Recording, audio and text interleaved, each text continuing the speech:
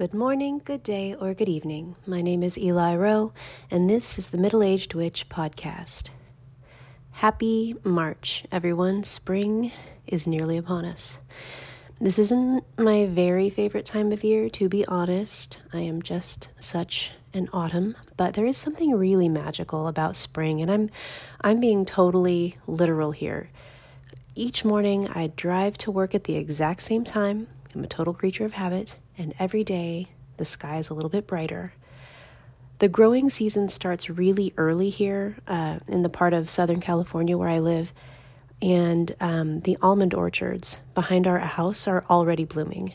My tulip bulbs have already popped, and those are my absolute favorite flowers, so it's just really exciting when they make an appearance. They're usually the first in the garden. They're the harbingers of spring here. I will be cleaning out the vegetable gardens soon, getting the herb gardens cleaned up. This is all the old lady stuff that just gets me really excited. Our grandmas knew what was up. You know, they'd just be out on the porch, drinking sweet tea, watching the hummingbirds, just happy as hell. Spring is legit. What else? We are looking forward to a full moon on the 7th, I think, and that'll be lovely. I know that there are a lot of big intentions in the work for this full moon. I know my besties, it's her last day of a really crappy soul-sucking job, so I'm excited for her. And then last week we talked about reincarnation and past lives, and I mentioned that I suspect I was attacked with a knife in a past life, just due to some very specific sense memories that I have that have nothing to do with anything that has ever happened to me or even a loved one in this lifetime. And so I asked for your stories, and I got a lot of really cool responses, and I wanted to read a couple. One was from the Discord server, and this was from a witch who describes this visceral sense memory of falling to their death in a past lifetime.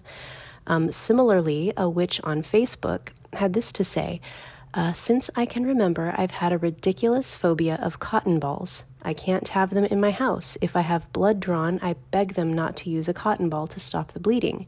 If I see them in their raw form, I feel like my teeth are sweating and my throat feels like it's closing up. I've had a suspicion that this is related to a past life, and now I am definitely going to work to find out.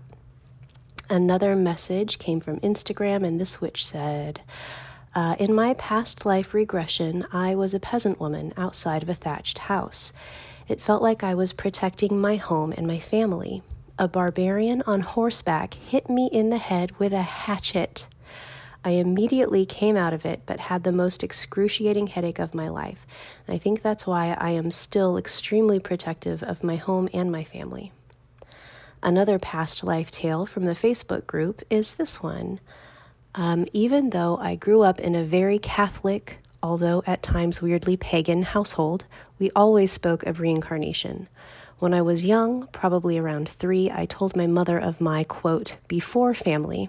I gave her the names of my family and told her that the village had burnt down.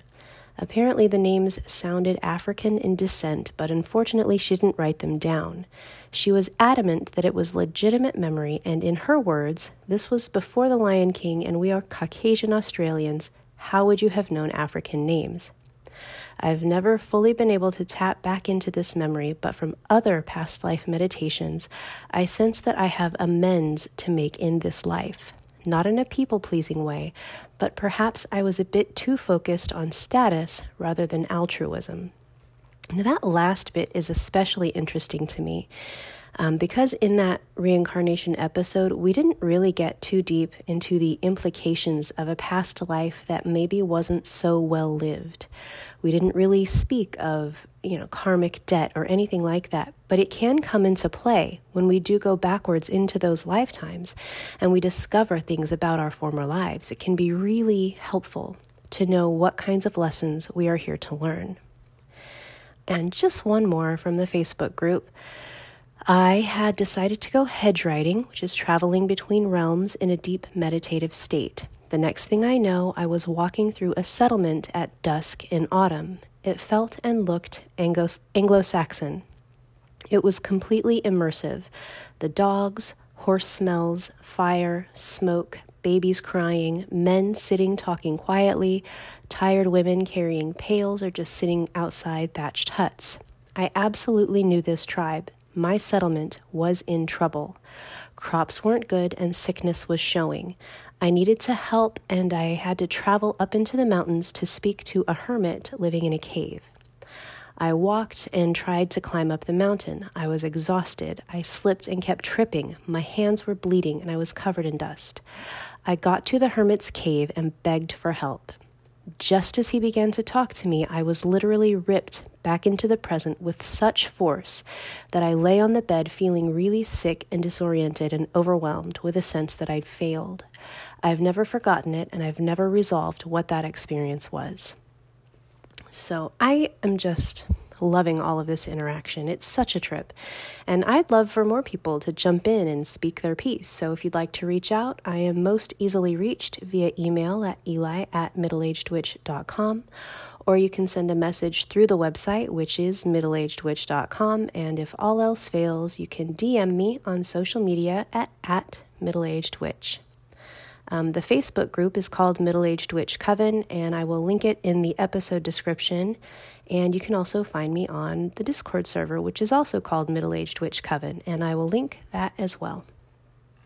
Now, this week, we are going to talk about a witchcraft concept that's a bit more obscure than the usual topics that we cover here. We are going to talk about thought forms. Specifically the thought forms that are sometimes called servitors. And this is a concept most people will recognize from chaos magic. It's also something that's been explored in so-called ceremonial white witchcraft, and it actually has roots in Tibetan Buddhist mysticism, specifically in the form of tulpas.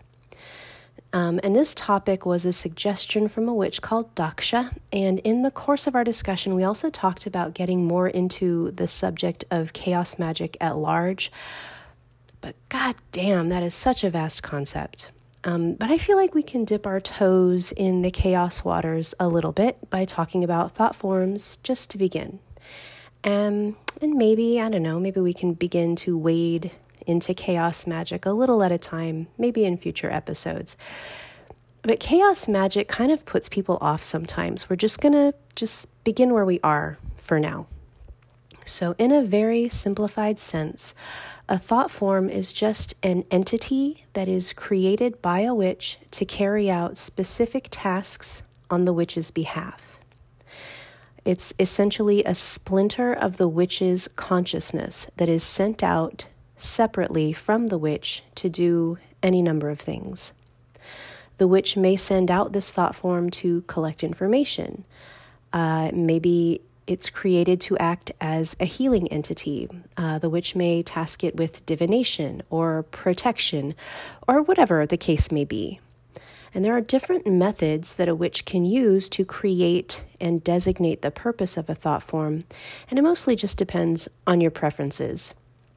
As with literally everything else, when it comes to witchcraft, there is no one right way. Now, in his book, Condensed Chaos, which was published in 1994, chaos magician Phil Hine writes at length about servitors, how to create them and how to use them. Artist and occultist Austin Spare, who developed a lot of groundbreaking magical concepts and who developed the method that I personally use to create sigils, believed that the same method he devised for creating sigils could be used to endow those symbols with sentient thought, essentially transforming them from regular old sigils into thought forms, although he did not use that term. In his writings, he declared that feeding sigils with free belief incubates quote-unquote obsessions, which in turn gives rise to these entities. Basically, we believe in it, and therefore we make it a reality. Another book called Helping Yourself with White Witchcraft, and this one was published in 1972 by Al Manning, pares the idea of thought forms down to a very manageable proposition. On the topic of thought forms, Manning writes this: Essential to your progress in becoming an effective witch is a knowledge of the reality of non-physical entities. We will call the entities that you build or create yourself thought forms. The real power of your ritual work will come as you learn to build a fully living entity by molding the energy generated by your creative imagination with your constructive will.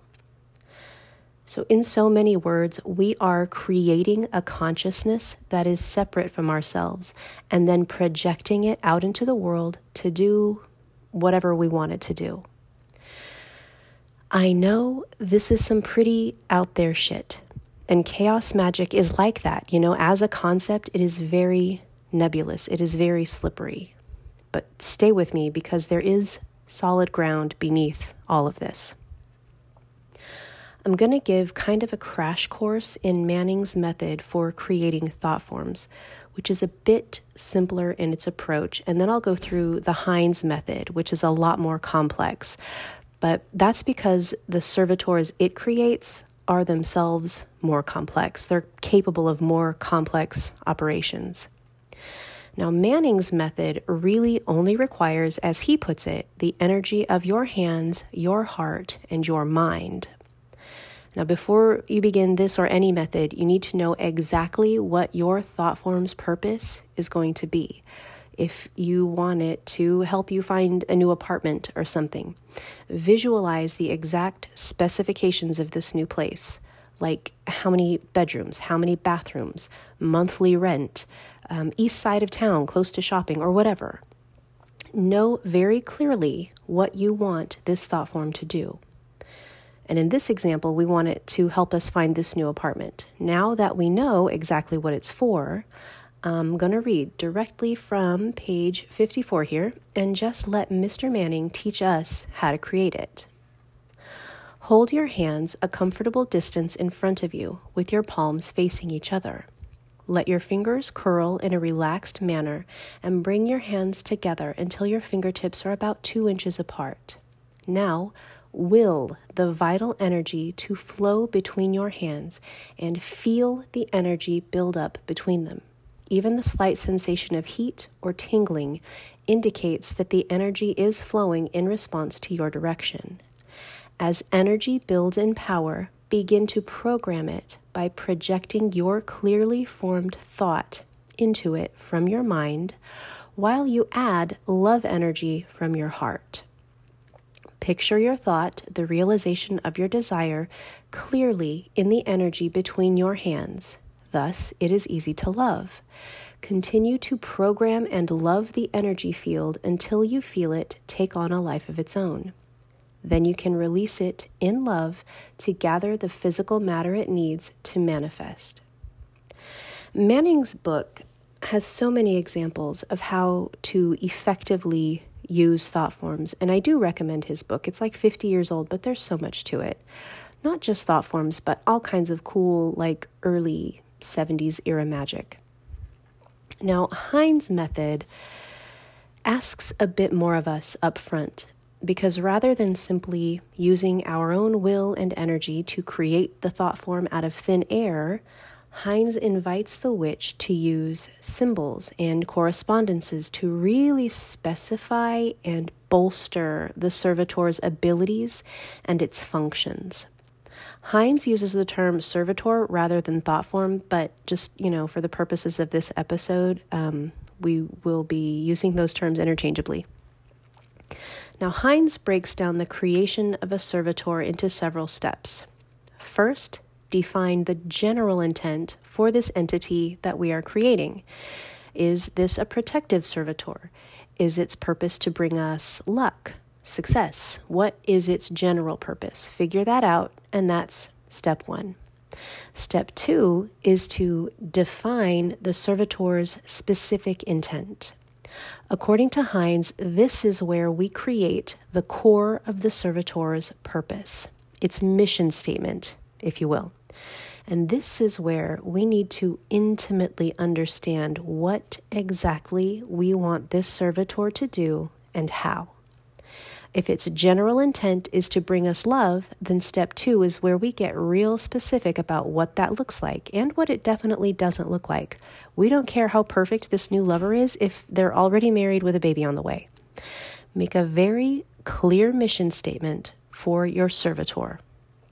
Step 3 is to curate some symbols that are appropriate to the servitor's task. Now, you may recall that I spoke about Austin Spare earlier and the Spare method of creating sigils. I will link to the sigil episode that we did that goes into Spare's sigil making method, but what is so powerful about this method is that it combines the written word with a number cipher to create a symbol. That symbol is the sigil, and it represents our manifestation, whatever it may be.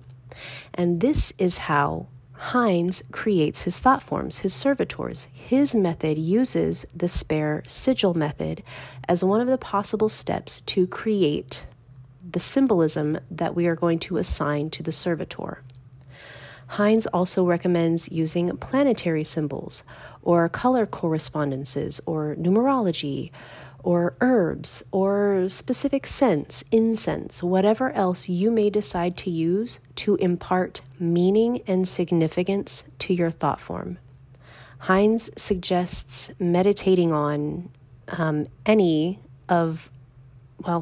just focusing on all of the possible correspondences that you can think of that will help to make this servitor as real and as vivid as it's possible to be. The more layered and rich the symbolism is, the more powerful the servitor will be. And then the next step is to determine the time factor for your servitor. Will it be working continuously or off and on, or for a limited duration after which it won't be needed anymore? Figure out the answers to these questions and then work the answers into the symbolism that you're creating for it. If this is a healing servitor, you may incorporate its duration into its creation. And Hines gives an example for a healing servitor, which he encodes as follows. To promote rapid recovery and health in the name of the target, working at intervals of 7 minutes every 7 hours for 7 days, the sum of which is the spell of your life. You see what I mean? And there are a few other minor considerations, such as, naming the servitor or assigning a specific shape or look to it, but these are entirely at the discretion of the creator. And so is, for that matter, the method of launching your servitor.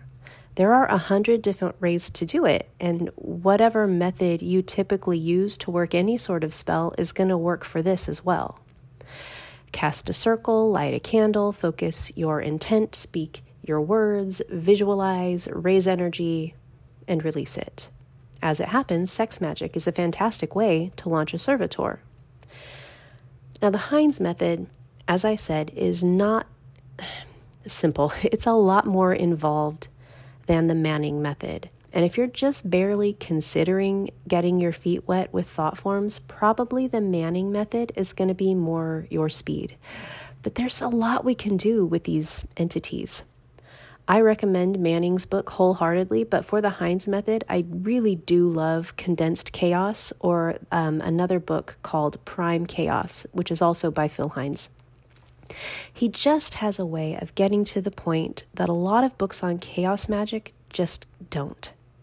There is a tendency in chaos magic to be almost deliberately obscure. There is a lot of gatekeeping in this discipline and a lot of overcomplication.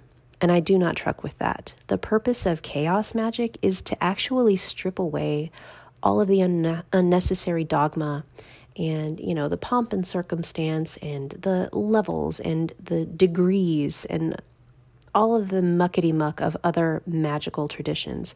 Chaos magic is all about fuck around and find out. Trial and error. It is intimidating, but we don't need to be intimidated. So I hope you'll consider giving this a go. I hope you'll consider checking out these books. These are weird concepts. I know this isn't what you'd call normal, probably. But what the hell are we doing this for?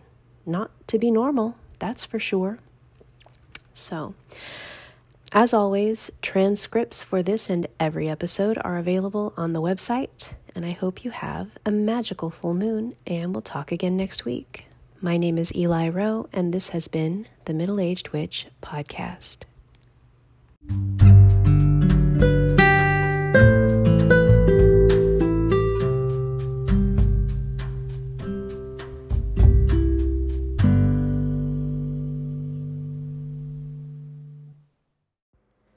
The content of this podcast is not a substitute for direct, personal, professional, mental, or medical health care and diagnosis. The information, opinions, and recommendations presented in this podcast are for general information only.